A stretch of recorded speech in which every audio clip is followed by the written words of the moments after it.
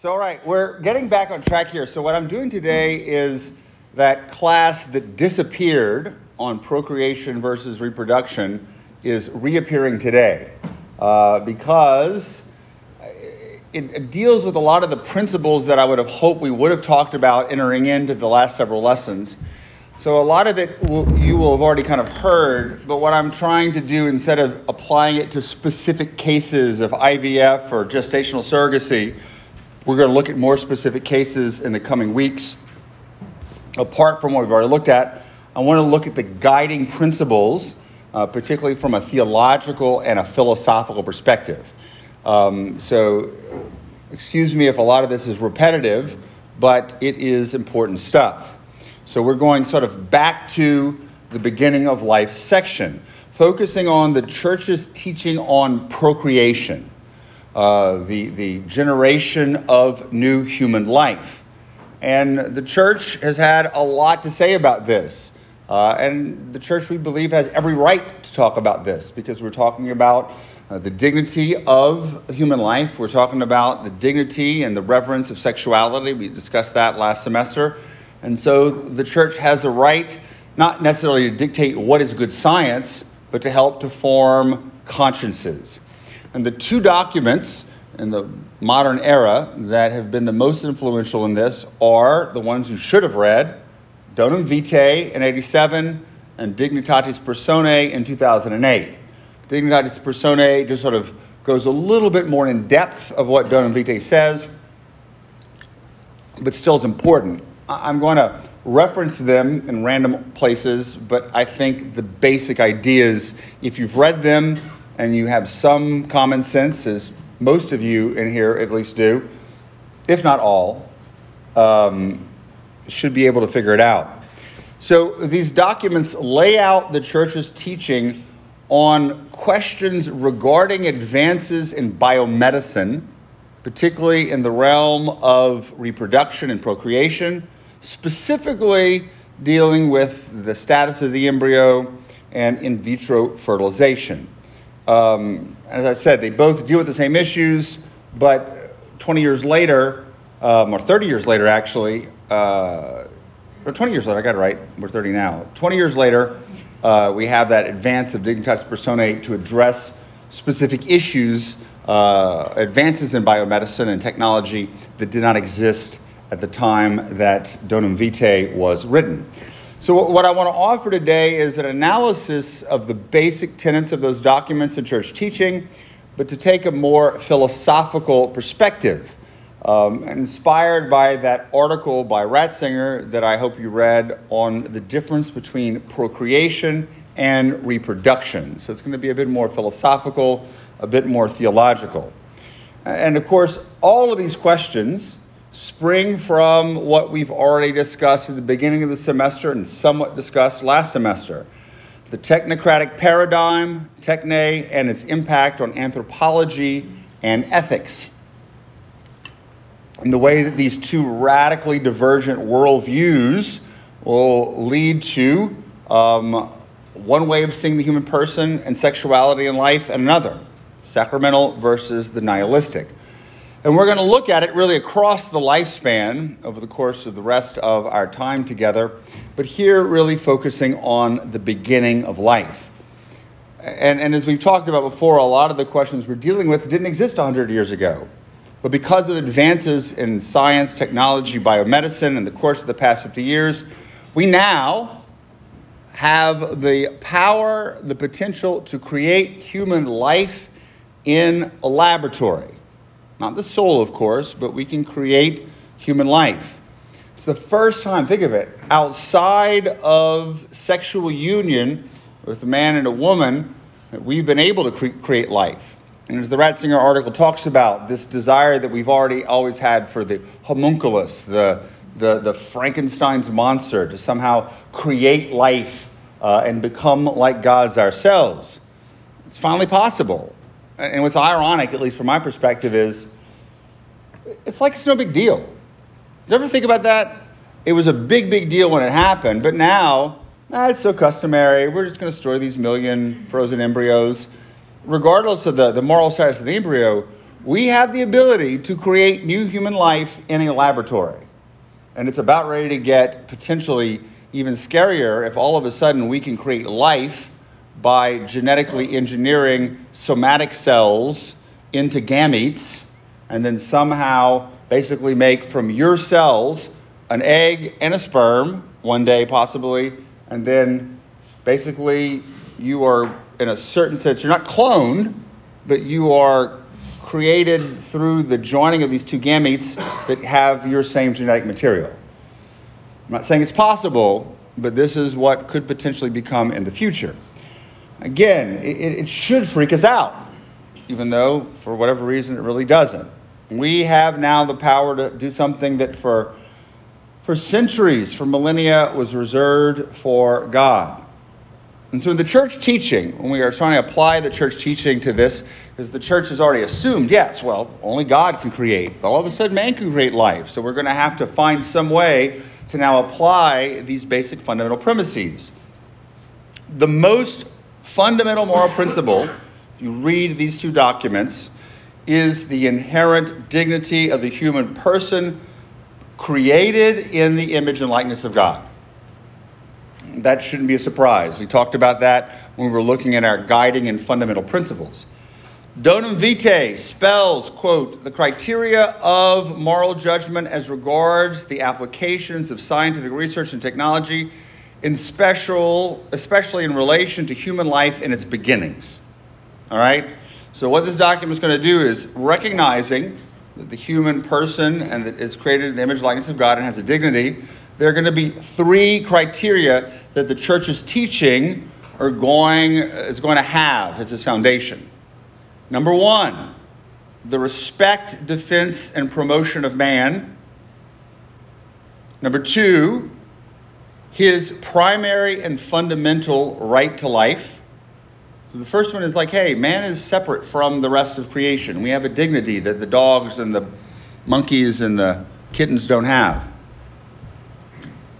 And then finally, his dignity as a person who is endowed with a spiritual soul and with moral responsibility, who is called to beatific communion with God.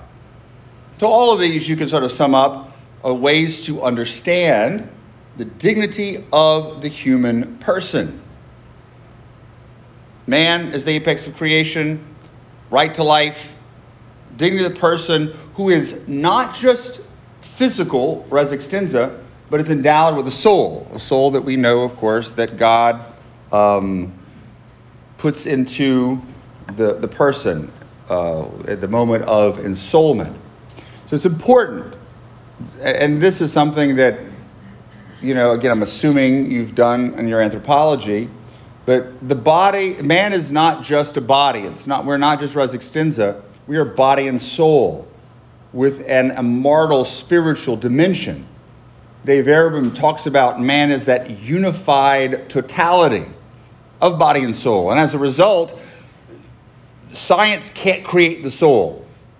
But if indeed in a lab we do create the material of human life, we believe that God will indeed infuse a soul into that human being in the embryonic stage of development. Because we've seen the way that these embryos have grown up, they have moral capacity. The church will believe that they're not like soulless zombies walking around, but they are human persons. Dignitatis Personae 6 explains how man is a unified totality.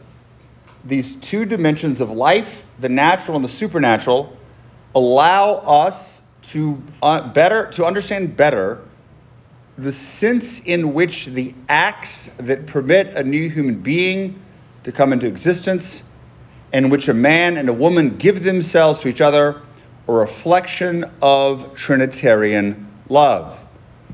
And so, in referring to this, it's pointing out another criterion that is going to become important, along with the dignity of the human person and all that it entails. And that is going to be the union of man and woman, is that man is that composition of supernatural and natural. And we believe that it is God who ensouls. Have y'all studied ensoulment any? Different theories of ensoulment. I mean, throughout, again, this is a debate people love to have. I am not a big fan of it. We don't really know what moment God instills the soul, but we argue for the favor that it is the moment of conception. At different times, St. Thomas said this or Descartes said that. We got no idea. We don't know. But we are going to assume from the moment of conception that it is a human being with a soul. But in practicality, I think it's sort of a moot point, just like the debate about personhood. Human beings have dignity. And even if you don't believe that a person has a soul, we still believe, because of the rational creatures, that humans have dignity. And this is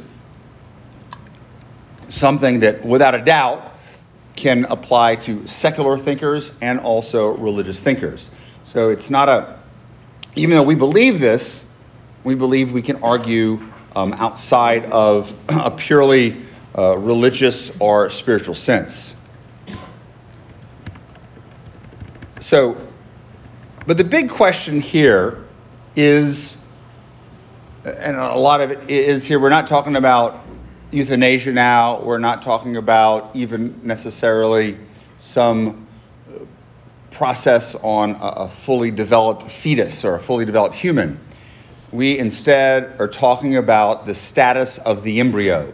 Yeah, you could probably make all kinds of different distinctions between the zygote and the embryo and on and on and on. But if you were forced to defend the dignity of embryonic life from different arguments that it's not a person, it's not fully human, whatever, how would you do that? Because there are plenty of arguments. Well, it's not a person, it's not really human, it's only a potential human. Or even many of the arguments where, have you heard, let's say that you go into a burning lab, or there's a burning building, and the bottom is a lab where there are frozen embryos, and the top there's a daycare. And you could choose to rescue 10 embryos or 5 babies. What would you choose? You ever heard that argument? That little quit? What would you choose? Well, most people would say, hey, I'd choose the babies because they're cute, soft, and snuggly. And then the counter argument is, well, then it just shows that you don't value embryonic life in the same way that human life is valued. What's the flaw in that? Pretty utilitarian. It is pretty utilitarian, but not all those embryos might take the uterus. Potentially, they still have the same status of human. Right. What's the flaw in the argument? Well, you also will have the person who will say, I'll save the embryos. True. So what is the inherent logical flaw of the argument itself? You're not proving, you're not demonstrating anything. It's just based on emotion. Exactly. It's an appeal to emotion. Oh, you would save the cute little babies. Yeah, but it doesn't say whether or not the person who walks in may choose to do that because it's cuter, but it doesn't mean that it's not saying that the embryos aren't individual members of the human species. So yeah, it's an appeal to emotion. So regardless of those individual arguments, how do you argue with someone, nope, this is an individual member of the human species? How do you do that, philosophically? I mean, it's a difference in degree, I guess, not a difference in kind. What do you mean? I mean that the fact is that there's there's the same substance. The accidents, of course, are different, right, for in different stages of development. But I mean, it's the same DNA. I mean, there's the same. We can even talk scientifically. There's everything that you need in that embryo to create life, and life will be made. If I am understanding Austin correctly, not only does he have a firm grasp of biology, but he has studied his Aristotle and his Thomas. That is the correct answer. Very good, Austin. Let's give Austin a hand. Correct. On a biological level, we've talked about this. What makes a human being a human being? What is the fundamental building block that distinguishes and enables the scientist from the very moment of conception to know, oh, this is a human embryo and not an elephant embryo and not a chicken embryo. DNA.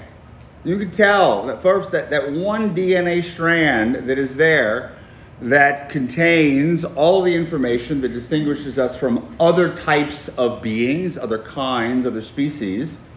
But is there at any point of the life, which is the self-directed life of that one-celled individual that is fully a human being, fully a member of the human species. There's no question if it belongs to any other species. Only people who teach like at elite organizations or support Planned Parenthood would deny that. But even these days, very few of them would. They'll admit it's a human being. So is anything ever added that would be, let's say, essential? Do other cells, outside of the case of certain types of twins, but do you ever have any other cells come in and add material to it?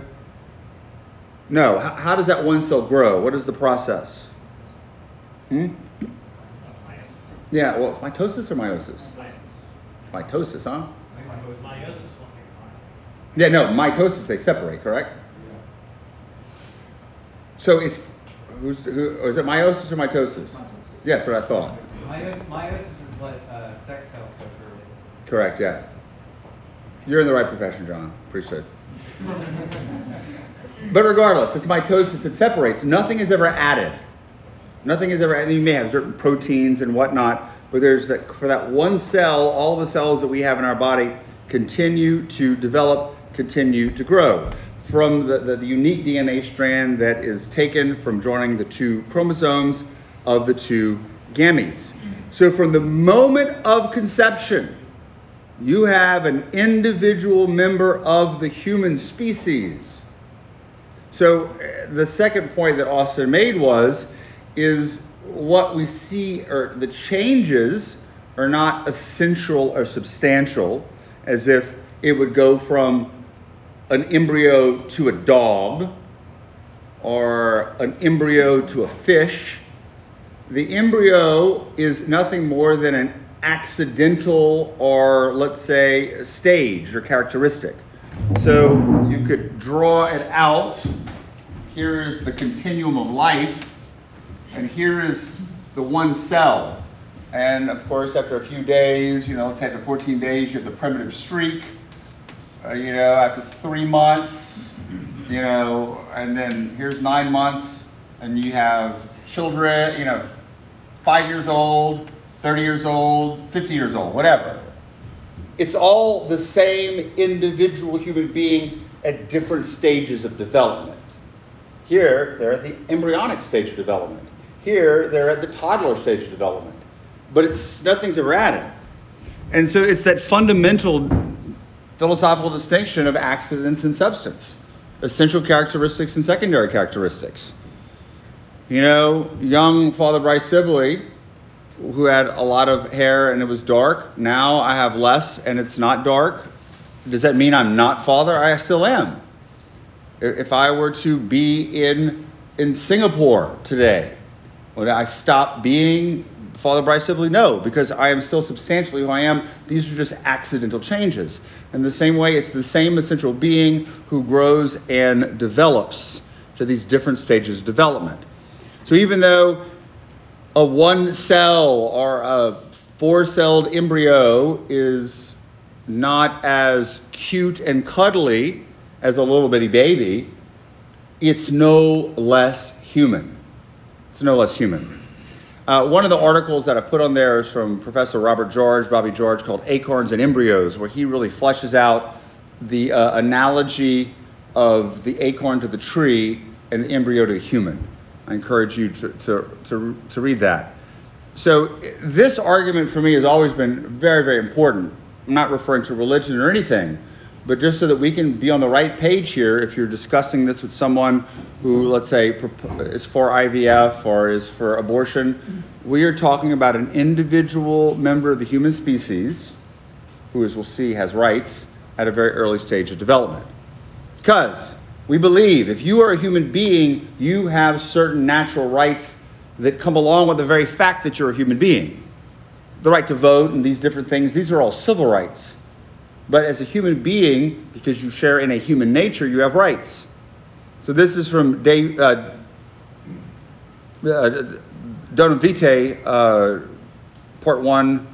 It's arranged differently. It's like chapter 1, part 1. From the first moment of its existence, that is to say, from the moment the zygote is formed, demands the unconditional respect that is morally due to the human being in his bodily and spiritual totality. Because he has his bodily and spiritual totality. His body's just one cell, but the soul is there too. The human being is to be respected and treated as a person from the moment of conception, and therefore from that same moment has rights as a person must be recognized, among which the first place is the inviolable right to every innocent human life, the human being to life. So if you get your rights because you're a human being, and that's a human being, it has rights.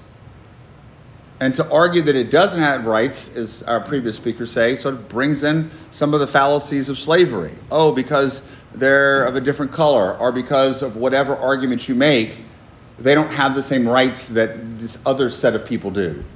Well, that's a flaw, because they're still human beings. They just have secondary characteristics that are different. And we, of course, know what happens when we start making these distinctions according to who can have rights and who can't have rights. So I really do think that abortion and a lot of these issues that deal with the embryo, such as IVF, will hopefully one day be seen as pretty significant human rights issues. Carter Snead, and if you read the section on assisted reproduction, sort of takes that basic argument that the law is there to ensure and promote the rights of the weakest and most vulnerable. Well, is there anything weaker and more vulnerable in the human state of existence than the embryo? So if that's the case, the law has the right to protect that, has a duty to protect that, and it's failing miserably.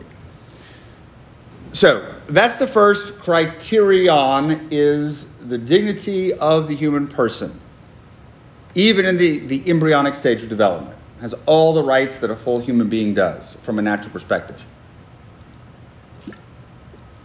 And we may look a little bit more at this when we look at abortion. But number 2, for the church, there is another essential criterion for moral judgment of all these issues. What is that essential criterion? We've talked about it. We've sort of talked about it before, but in all the presentations it's been alluded to, but not necessarily as directly as I will today. What is that other one that is key and foundation to these documents and Catholic bioethics when it comes to the issue of procreation?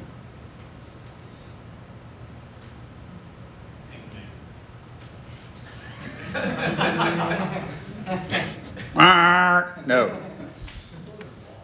Right to be created in a loving union. Correct. Yes, that's right. Very good. No, that it's the way the child, the individual member of the human species comes into being. Not in a lab, but in the context of marital love. Particularly the marital act, which, as we talked about last semester, ideally expresses that total gift of self. So dignitatis personae, number 6, again, respect for that dignity is owed to every human being because each one carries in an indelible way his own dignity and value. The origin of human life has its authentic context in marriage and in the family, where it is generated through an act which expresses the reciprocal love between a man and a woman. Procreation, which is truly responsible vis-a-vis the child to be born, must be the fruit of marriage. And so if you look at this, there are 2 points here. First of all, that each child ought to be conceived responsibly within the context of a loving marriage between 2 spouses. This highlights the gift of marriage, the unitive dimension of the procreative act, yes, but that the act should take place within the marital covenant. Did you have your hand up? Yeah. Yeah. I mean, it was one thing I was thinking about this. Is more like in a way like if we're talking to people kind of about this, like it seems like really really good and important and can be communicate a lot for like couples who might like or not for couples who are like seeking IVF in a way, for like everything's going to come from themselves, but like rather from others, right? Heterologous versus homologous, yeah. Yeah. Versus like I mean, this still holds in a way, but it's not like as persuasive in the sense of like speaking to the heart. I don't know if that makes sense. I think it does, and we're going to get to that in a little bit, because there's a big part of how do you convince people of this. That's the big issue. We're going to get to, I think, the distinction. One of those distinctions you made, and the document does too. The difference between the union between two partners who are married and a partner and someone else who's not involved in that union. That's heterologous. That's the gamete from another individual. So it's true, the unity of marriage is important, but here more specifically, and procreation. That new life ought to be brought forth within the context of the marital act, which we saw last semester is infused with sacramental and transcendental meaning. Sex is more than physical. Donum Vitae, quote, spouses mutually express their personal love and the language of the body, which clearly involves both sponsal meanings and parental ones. We talked about that, the unitive and the generative meaning of the body. So the church will teach that the child a new life ought to come into existence through the marital act, which is an expression of love and gift of self within the context of a loving marriage. We realize this doesn't always happen. It doesn't mean that the child doesn't have a dignity. It doesn't mean it's not an individual member of the human species. But as a moral criterion, this is one of the essential ones along with the dignity of the human person. In fact, as we'll see, they're sort of tied together. So creating a child in a lab, or not in a normally human manner, becomes seriously morally problematic, because it does not respect the dignity and meaning of the act, nor of marriage. But it also shows disrespect to the child. One can argue that the child has a right to be brought into the world through the loving embrace of two parents, rather than as a product of technological prowess. Because what happens is, whether you like it or not, the child becomes the product of a technique rather than a gift that springs forth from an act of love. So, Donum Vitae again, quote, in reality, the origin of a human person is the result of an act of giving. The one conceived must be the fruit of his parents' love. He cannot be desired or conceived as the product of an intervention of medical or biological techniques. That would be equivalent to reducing him to an object of scientific technology. It's an interesting argument. Not a gift that comes from love, but you're a product that comes from the lab. No one may subject the coming of a child into the world to conditions of technical efficiency, which are to be evaluated according to the standards of control and dominion. The child has the right to be brought into life in the proper context of love and gift. And so the church argues the child does have that right. Again, Donum Vitae. The child has the right to be conceived, carried in the womb, brought into the world, and brought up within marriage. It is through the secure and recognized relationship to its own parents that the child can discover his own identity and achieve his own proper human development, unquote. So we're denying the child the right. So, different context of the same principle. If two were to conceive outside of marriage, do they have the responsibility to get married before the child comes? Oh, not necessarily, no. No, we wouldn't say that. We would say they have the responsibility to make sure the child is cared for and provided for. If they don't get married, it is a less than ideal situation. But let me tell you, oh, you had a child, like they used to say, you need to get married. In 5 years, you're going to be granting that annulment because it's force or fear. It's not a free choice. You're doing it because I feel compelled to have it's not a free choice I feel compelled to be married even though I don't love this person, so it's not going to hold up.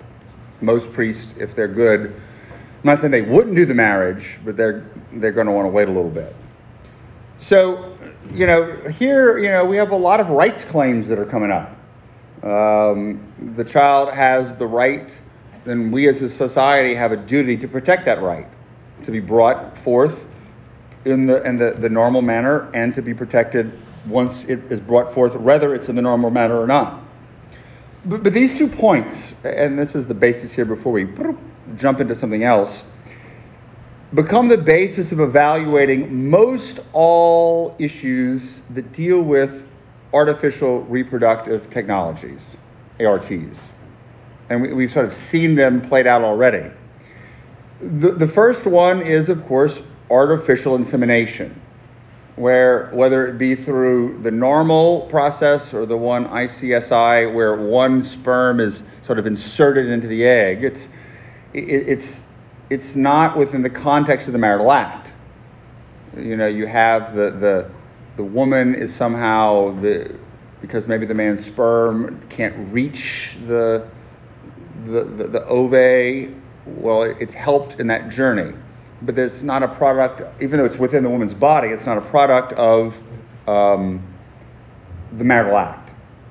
The technology is being used to produce that. Now, we'll talk a little bit about gift later on and these other ones that some people argue are viable, but I think we can make an argument that most of this is not going to be acceptable. And then, of course, in vitro fertilization, heterologous or homologous, and that's the distinction. And I guess you could say artificial insemination in the same way. Well, let's say there's a woman who can't get pregnant because her husband's sperms don't work. You can't take the semen from another man and use it because that is heterologous. Not only does it contradict the marital act and its integrity, but it also contradicts the unity of the man and the woman. And so with in vitro fertilization, you have the eggs that are harvested, which of course that's not considered a just thing to do, fertilized in the Petri dish, not within the context of the marital act. Even more, it becomes abhorrent if you were using another man's sperm or another woman's eggs to be able to do that. And then from that, what do you do with all of the frozen embryos and the destruction, experimentation, genetic screening? We've talked about it a lot already, and we'll talk about it a little bit more later as we kind of sort of go through what we deal with. But all of this is that underlying problem, which I know Dr. Cudahy and Dr. Caldwell addressed so beautifully, is the real problem of infertility. And I thought what they said was like, hey, let's look at infertility and go to the doctor and see what we can do to resolve this problem. So a very pro-fertility application. But because a woman or a man together are struggling with infertility, and believe me, you are going to encounter couples like this who are struggling, and it is a very, very big cross, particularly as they see others, their family and friends, having kids. And they're putting pictures on social media, and everybody's freaking out. It really is very, very painful. So the church doesn't say that we can't assist the process of fertility. You can use fertility drugs. You can use the NAPRO technology. You can use these different things. Or to remove obstacles, like having surgery to remove endometriosis. And there are all kinds of different ways that it can be done. And I think most of the documents that I had you read explained a lot of those. But we've got to ask, is this respecting the marital act? Or is it stopping the natural completion? Where is it becoming not unitive and not unitive at least? And does it respect the dignity of the human person? Dignitatis Personae will give 3 criteria for the treatment of infertility and any kind of new medical techniques. These are important to know. The right to life and to physical integrity of every human being from conception to natural death. We already know that. The unity of marriage, which means reciprocal respect for the right within marriage to become a father or a mother, only together with the other spouse. And the specifically human values of sexuality, which require that the procreation of a human person be brought about as the fruit of the conjugal act, specifically to the love between spouses.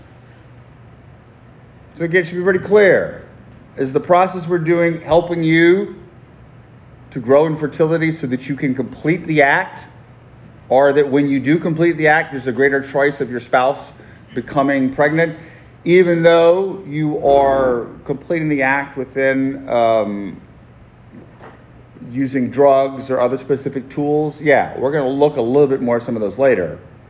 But it just can't be done outside of it or with the intervention of this sort of technology.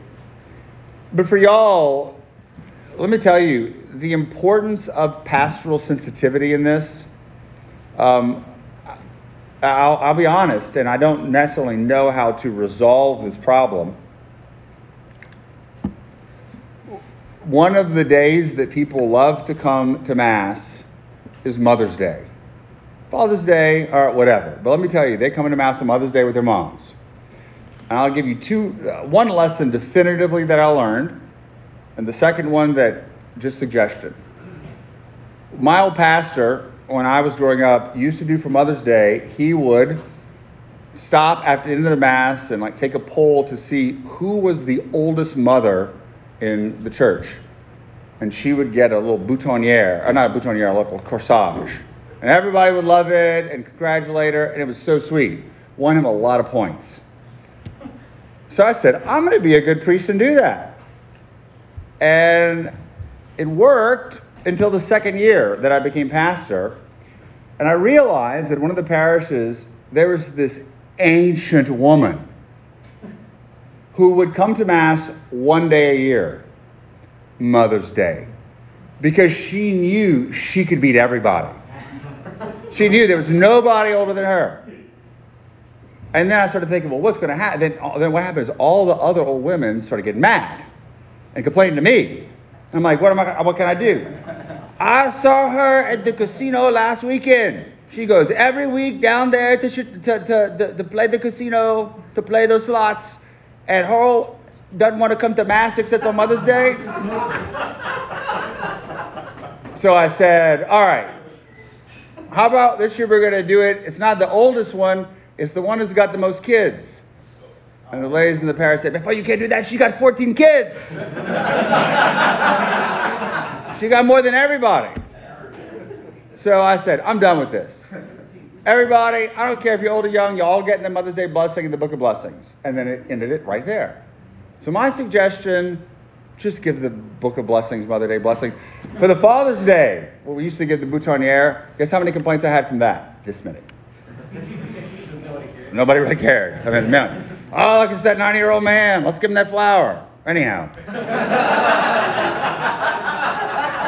But those women would compete. Oh, the men didn't care. Suggestion for Father's Day, do like a handle of whiskey or something like that, and then the men will care. That is probably very true. Yes, if it is a nice handle of whiskey, the men will care. That old man, he may be that old, but he's on his fourth wife. But it's a separate issue, yeah. The important issue is, though, just to let y'all know, on Mother's Day, there will be women there who cannot have children. And Mother's Day can be very difficult on them. I am not saying that you should never preach on Mother's Day. But just as when you preach on abortion, realize that there's some women who've had abortions there, and it is usually very important, I think, to no matter what you say, like John Paul II does in Evangelium Vitae, talk about compassion to the mother or the woman who's had abortion. Be willing to talk about the struggle of infertility. And it really, really is a struggle, and to show mercy and compassion on those couples. But what I want to do now is shift to sort of, I guess, more philosophical reflections. And it's language, and again, we're going to go down this potential rabbit hole, but I think it's important. the difference between procreation and reproduction. Now, we use the terms interchangeably, and there's really nothing wrong with using the terms interchangeably. However, there is a difference. Procreation, meaning to create or to bring forth, and reproduction sort of has that language of technology, of becoming a product of something rather than being created. So creation versus production, the two ways of looking at it. As Gilbert Meilander talks about, the begotten, not made. Begotten, created through the gift of self, the intervention of God, versus production, made. And so, if that is a valid distinction between those two terms, one, you could see that the child becomes something that's created with, I have made a man with the help of God, to quote Genesis, versus I have produced this child as an object of my desire through this technological process. It's valid to call it reproduction, but as Leon Koss, who I think some of y'all read his essay, says that the shift in language, where instead of talking about procreation, you normally hear reproduction now. We're reproducing. Has this technocratic mindset and a desire to control. Also the fact that it does normally happen in a lab, in a controlled scientific environment that comes through this sort of process that brings forth a new life. And this is what we're going to look at as that fundamental distinction. Well, the life that comes forth from the marital act and the life that comes forth through the production of in vitro fertilization, what if you get the same product? If you're going to get an embryo that is ensouled, what is the difference in the choice that the couple makes? Let's say you have two separate couples. Both of them have a very valid desire to have a child.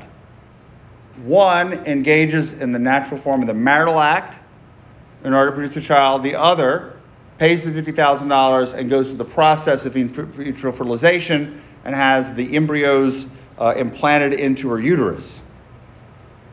What is the difference?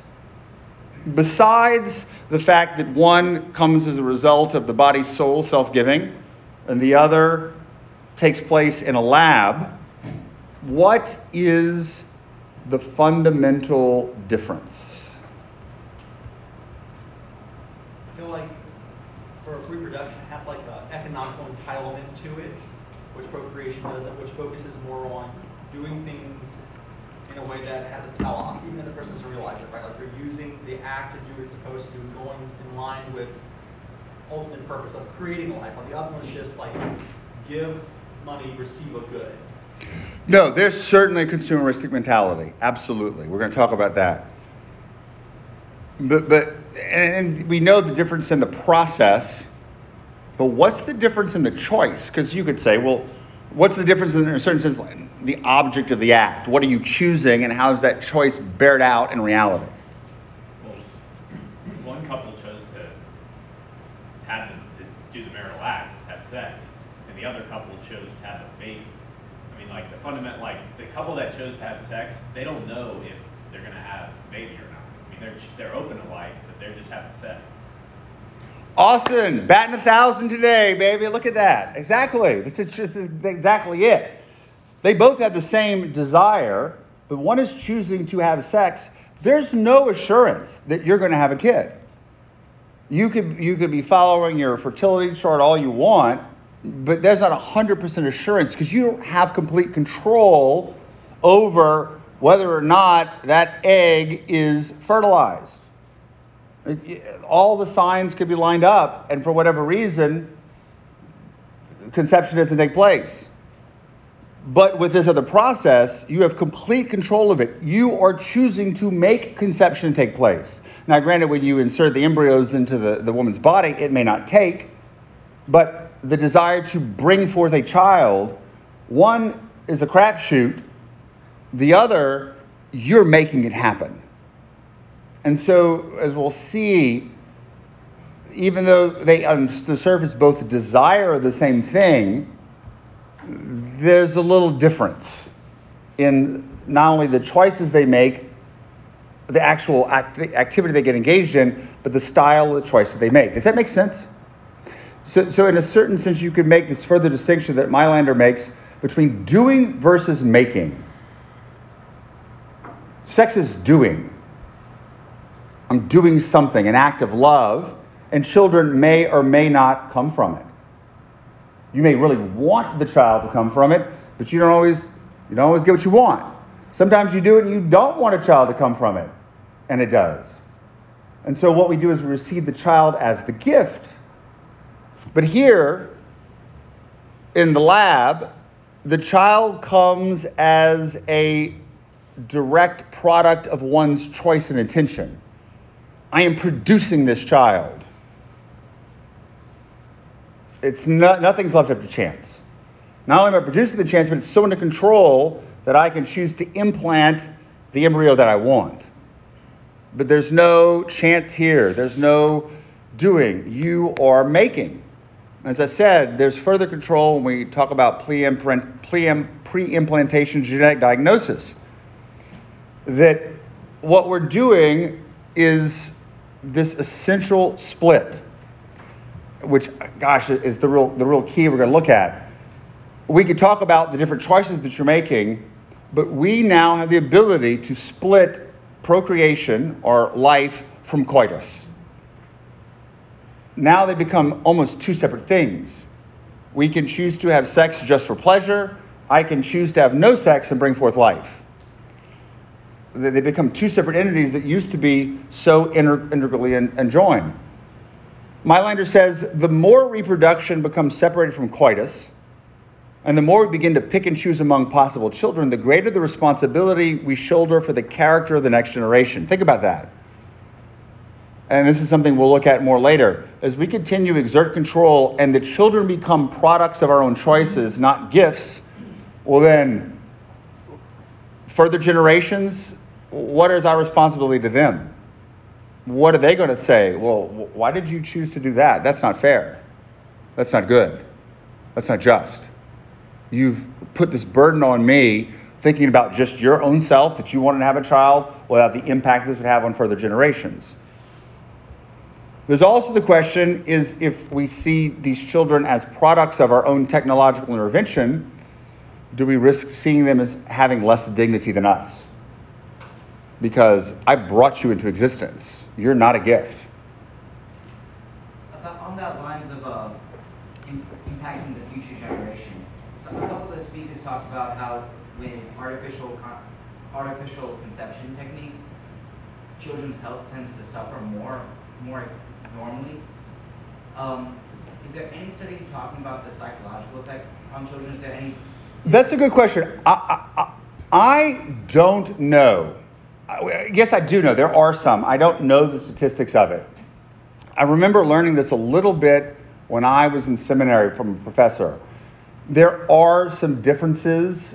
However, I don't know if they're so significant to warrant an argument that it's, from that perspective at least, you shouldn't do it. I do remember hearing that there was some study done of women who had artificial IVF or artificial insemination, and they would have sexual dreams involving their doctors. Now, I don't know about that, but that would be an interesting study. If you find something, let me know. But I would imagine there are things that are there. But then again, the question then becomes whether or not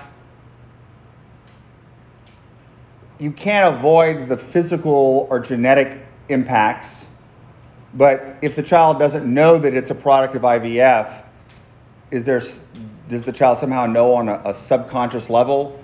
I would imagine that those might come once the child is informed. because it is more of a psychological thing. Good question, though.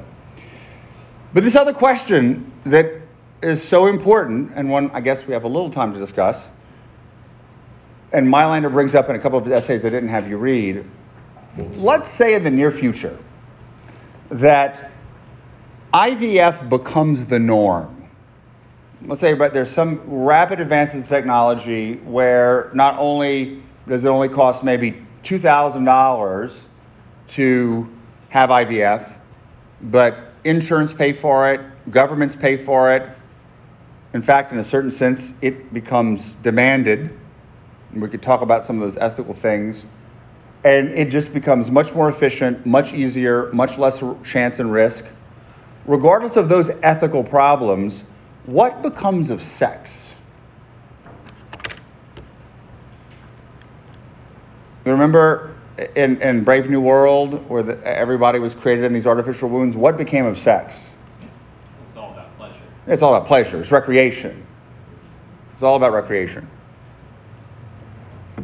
So we can make the argument that IVF and ARTs are immoral because of this whole distinction between procreation and reproduction. But is there a possibility of making a convincing argument in regards to the alteration that it has on our attitude or our approach towards coitus and marital love? Yeah. It's not necessary. It's not necessary. And not only is it not necessary from a biological perspective because we have control over it, but also from that sacramental perspective. I mean, the sex act means something. And this ties back into our sexual ethics class. It's not just coitus. It is a sacramental expression of the total gift of self. It's the theology of the body. So what ends up happening is we attack the theology of the body. We attack the sacredness of sexuality by reducing it to something profane and just generally quotidian. But the fact is we can't do it because that meaning is inherent there by God. But yet this is something that we need to really consider from a philosophical perspective and a theological perspective. Well, if you challenge most people to say, I want to challenge IVF, not according to all the customary arguments, but according to the shift in the meaning of the marital act that it brings about, how do you think people respond to that argument? Assuming that you were coherent in making your argument.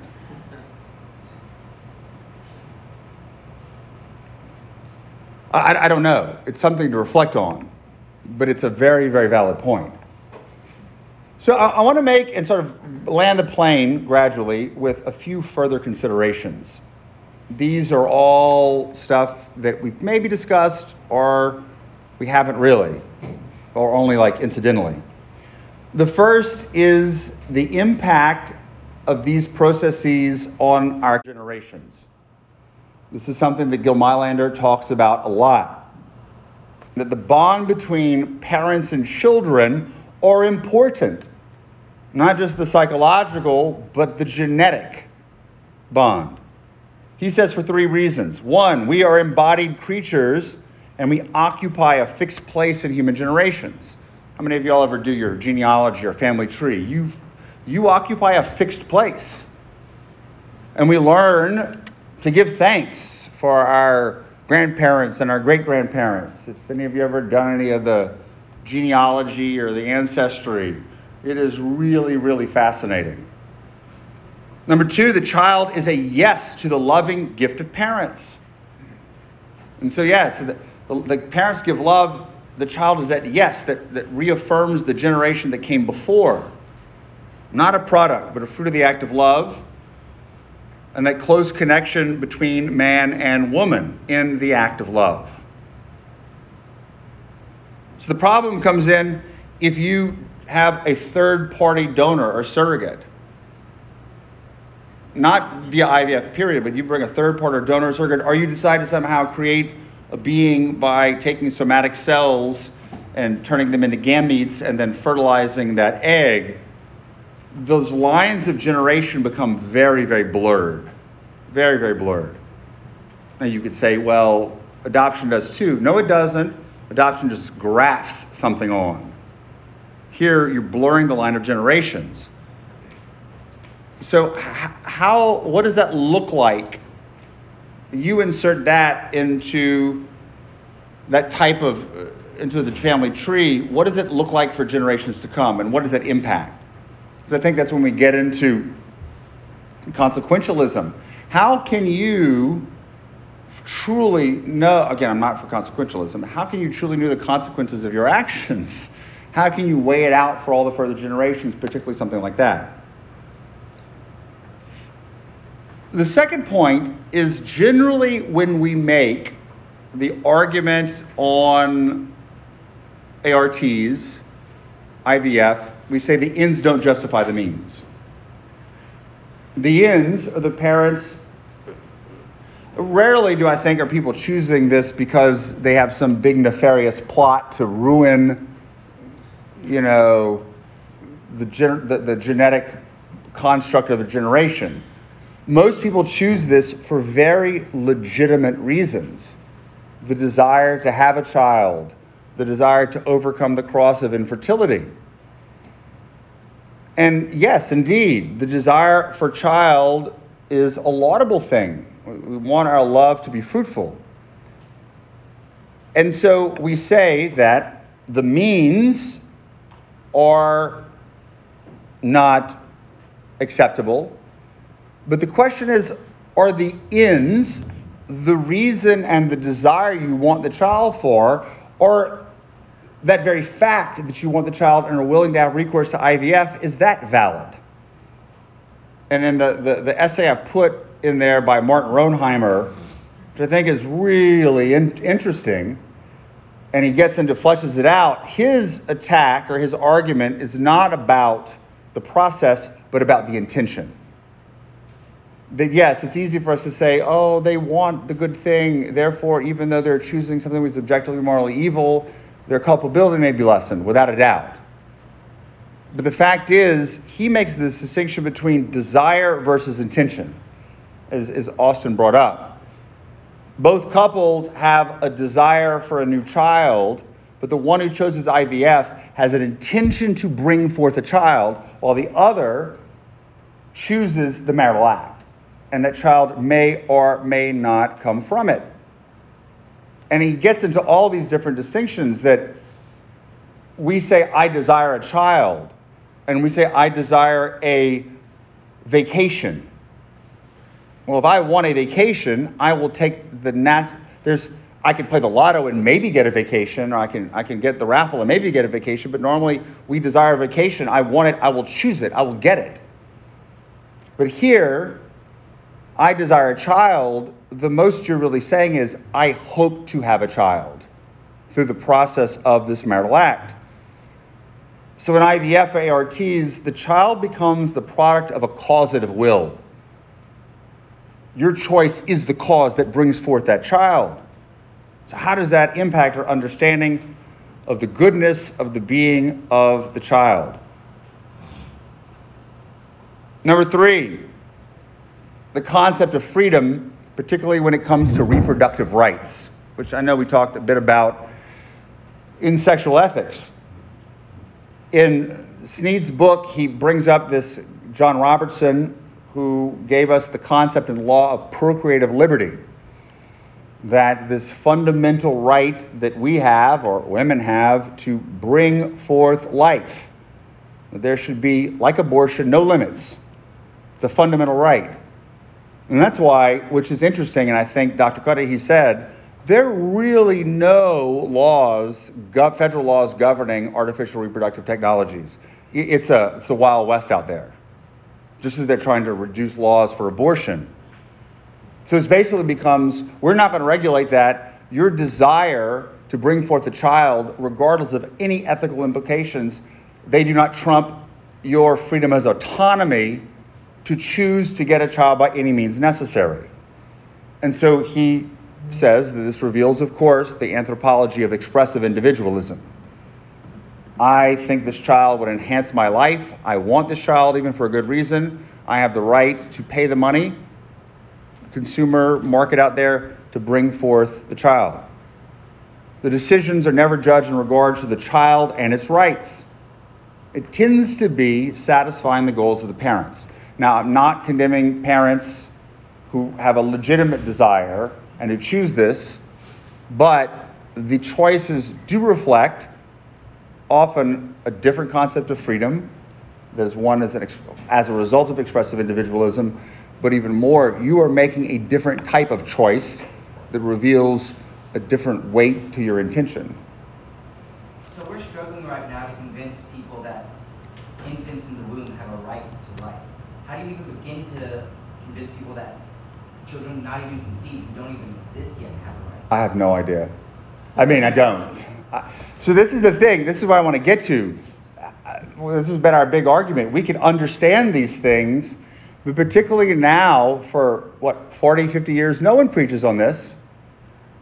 And again, even talking about this, I upload the homily. Someone could hear it and say, Father's attacking all the parents who've ever had IVF. No, I'm not attacking you at all. It's like I'm not attacking the person who chose to have an abortion. We're talking about the acts themselves. Your culpability for it or how you'll deal with it is a separate issue. But let me get to the end, and if we have time, I want to discuss that. Like, how do we present this to people in our preaching, but also in our one-on-one to help them understand the truth? But this is something that's very interesting, an article that I read by a guy named Stefan Kampowski. I think I put the link on the page.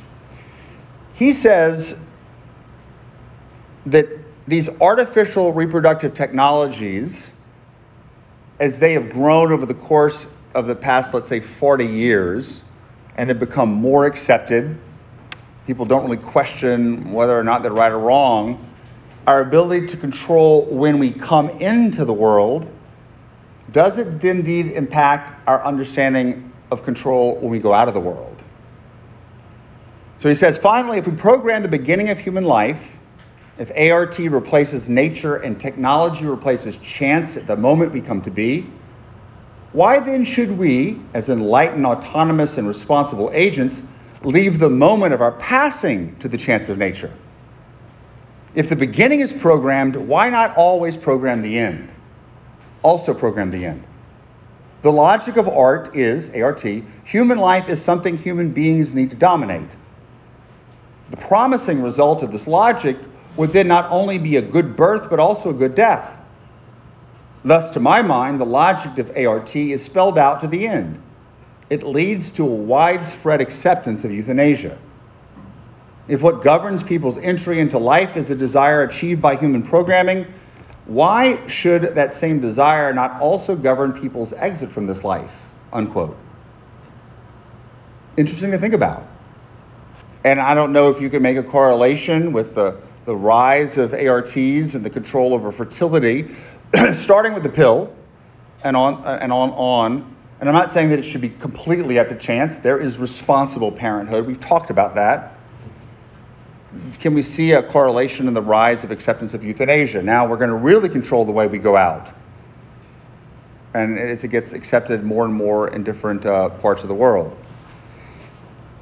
But there is, besides questions of social justice, of consumerism, because we've talked about already, this technology, at least for now, is only for the rich and famous, or primarily for the rich and famous. And particularly as we look at more of those details.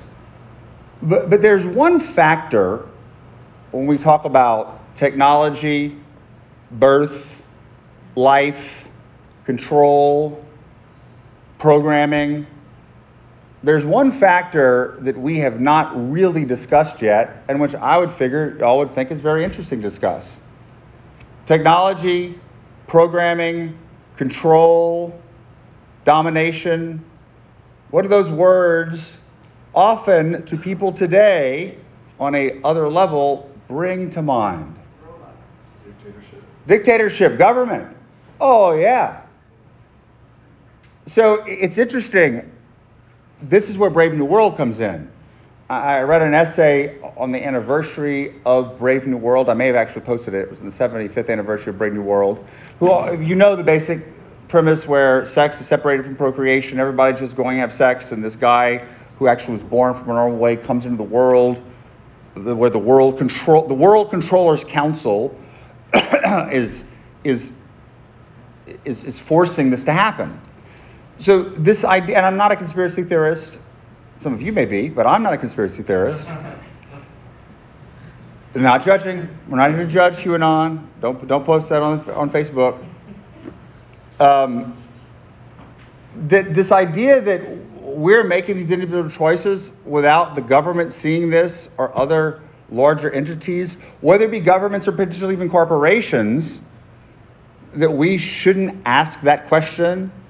Because Brave New World is not about reproductive technologies. People thought that was crazy when it was first written. It was about governmental control. So even though a lot of people put it in the same context of H.G. Wells, it was really more, or Jules Verne, it was really more in the context of Orwell in 1984. It's about governmental control and dictatorship and fascism. So this is the question of and listen, we live in an administrative state where technique and bureaucracy controls everything. This is the Jacques Ellul's The Technological State, the Technological Society, which then impacts our question of what freedom is. Ratzinger says, the freedom which emancipates man in his research from ethics thus presupposes as its exceptions the denial of freedom. What remains is the power of the World Controllers Council, a technical rationality which itself stands only to service to necessity, but wants to replace the accidental occurrences of its combinations with a logical planning. So I could probably put that, so it seems there's an autonomous freedom the individual chooses, but as you gain more and more control, you end up sort of ceding it over to the government, and it lends to more planning, more manipulation, and less chance, and less freedom to choose certain things. Because the question that I've always brought up, what if, and we'll talk about it again, what if there comes a point in time where, because of pre-implantation genetic diagnosis or in vitro fertilization, that, like in Iceland, I think, Down syndrome has been eradicated from Iceland, where we want to have a eugenic project, and eugenics, as we'll see, is always a very legitimate concern, and not that we want to deliberately bring people into the world that are going to have disabilities and are unhealthy, but we leave a lot of it to chance. What if it becomes a problem to knowingly give birth to a defective child? What if the government says, we've got so much control here, and we're controlling the insurance and the health. If you bring forth a defective child, because we have so much control over it, if a child is born to you, has Down syndrome, and you didn't abort it, we're not providing insurance. We're not providing the help. What do you do? Huh? Yeah, I know, but these are things that you do, but this is what could potentially come to be. Now, granted, I'm not trying to scare everybody, but it's something that we need to, I think, at least consider the greater social ramifications, not only from a social justice perspective, but also from governmental control and that respect between genuine freedom and autonomy and the rule of law. And before we get to the conclusion, how to preach and change people's minds in this. So I don't know, because we can give the gloom and doom scenario. I can talk about the Brave New World comes to being, and I can talk about all these different things that are terrible about the dignity of the human person that comes through IVF. But the counter argument is, we've been doing it for 40 years, and it doesn't look like these people are walking around like zombies. It doesn't look like things are exploding. I mean, we could say things are exploding, but there are other reasons why.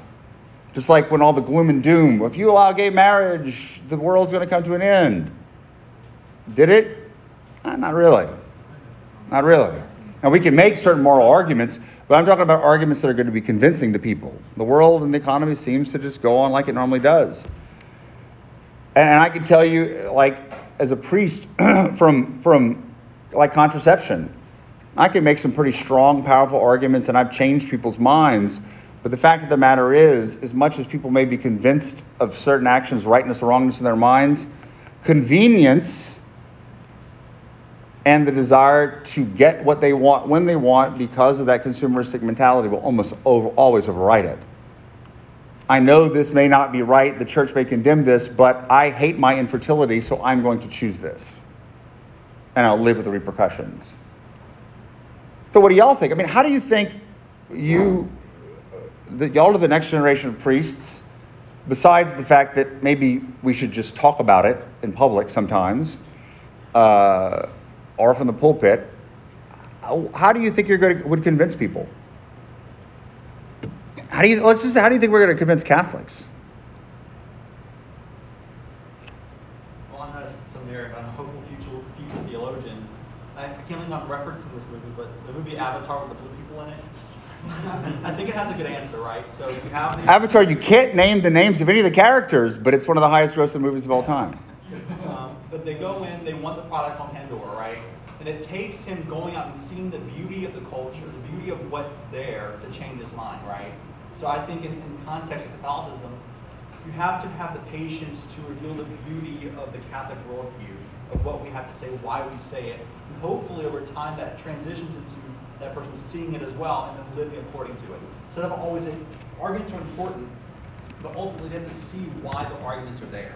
Mm-hmm. And then once you start from the ground up, they then speak as the church does, see as the church does, and then live their lives accordingly. Mm-hmm. But that takes a long time. Mm-hmm. It takes a lot of effort on the part of the theologian or the priest. Mm-hmm. Any other ideas? Doom and gloom. Doom and gloom. I like it because it's not so far off. Like we read these novels and different things and these stories, and we watch these TV shows. People are fascinated with like a post-apocalyptic kind of society, chaotic thing. They're fascinated with it. But do they realize that we're really not that far away from like the genetic testing that we're doing on the embryos, and we're throwing some in the trash can, and we're letting some have the potential to live. Like, I mean, this is happening today. This isn't like going to happen in 5 years, 10 years. True. I mean, I don't know if that would. And looking at, we've shown people these are aborted fetuses. This is really bad. I still want my abortion. You know, the unit of procreative means the marital act. I still want my contraception. It really is hard to convince. Ratzinger's argument, as I put a quote here, I won't read you the whole thing, is to juxtapose the mechanical versus the personal, or the technological versus the personal. This is two different mindsets here. And not only in the critique of the technological mindset, but enhancing the personal. He also talks about achieving a synthesis of wisdom in science, where we're not rejecting technology, but we're using our human wisdom, which comes from human experience. But as I kind of brought up in class the other day, you know, the age of discussion, sitting and talking about this is great, and maybe some people will love to listen to this podcast and will change their minds, but it's the age of sentiments. How can we use story, narrative, whatnot, to be able to, if not change people's minds now, to help them understand from a younger age about the dignity of the human person, so that when they get older, they have the necessary tools to understand this is not a good thing. And I think potentially that's why Brave New World still speaks to people today, 75 years after its publication. Two things. One, I mean, just in terms of like being able to communicate some of these truths, kind of what Anthony was getting at, or a bit, was like it takes time for these truths to be communicated, but also like part of it is like the showing of like the beauty of a good holy family life, and as well as like the pains and the cross. Like you see people too who have suffered either because of like they've chosen evil and repented of it, or because like they've endured the crosses that they've been given. Like the importance of like testimony to the faith from all walks of life, I think is important. The the other thought that I had too was like, just kind of like, there's times when you might be, like an individual might be suffering from like an addiction, a true addiction to alcohol or drugs. And like sometimes really like rock bottom is like what's needed for them to turn around to like our society in a way might need to really hit rock bottom for it to like change drastically. So as a whole, collective whole. No, I think that may very well. What does that rock bottom look like? I don't know.